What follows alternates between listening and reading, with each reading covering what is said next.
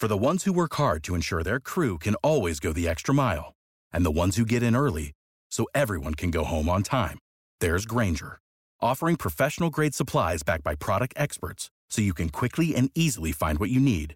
Plus, you can count on access to a committed team ready to go the extra mile for you. Call, click Grainger.com, or just stop by. Grainger, for the ones who get it done.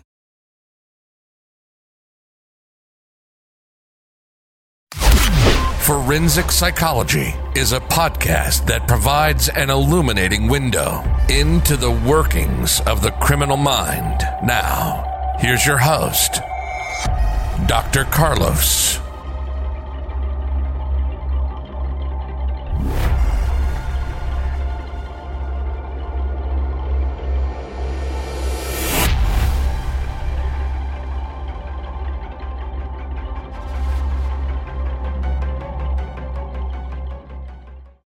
Welcome back, folks. We're doing this podcast because there was actually a crime committed the other day when I had on my Situational Awareness Tactics podcast where a couple was depriving their child of food. So I wanted to highlight this fact. Malnutrition significantly affects the neurodevelopment of the brain. So how the neurons are developed and the different regions of the brain is affected by malnutrition.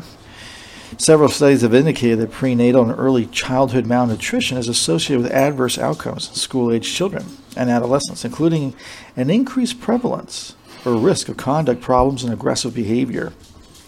Studies found that the conduct problems and aggressive behavior were significantly elevated in adolescents despite improvements in diet during infancy. Again, those early first year or first months of that year of birth is crucial for neuronal development in the brain. People don't realize how much of an impact that has. And if you have child physical abuse, sexual abuse, all those can have a huge impact as well in neuronal development. Included on that is alcohol, drug ingestion, and tobacco use by the mother adversely affects critical fetal development as well. We'll continue to expand on this journey in the other podcasts later on in the future about the effects that trauma, that the effects of malnutrition, environmental toxins can have on the baby, and what can it lead to criminal, not behaviors, but traits. Remember, there's no criminal gene, but there are criminal behaviors and traits like aggressiveness, impulsivity, and so forth.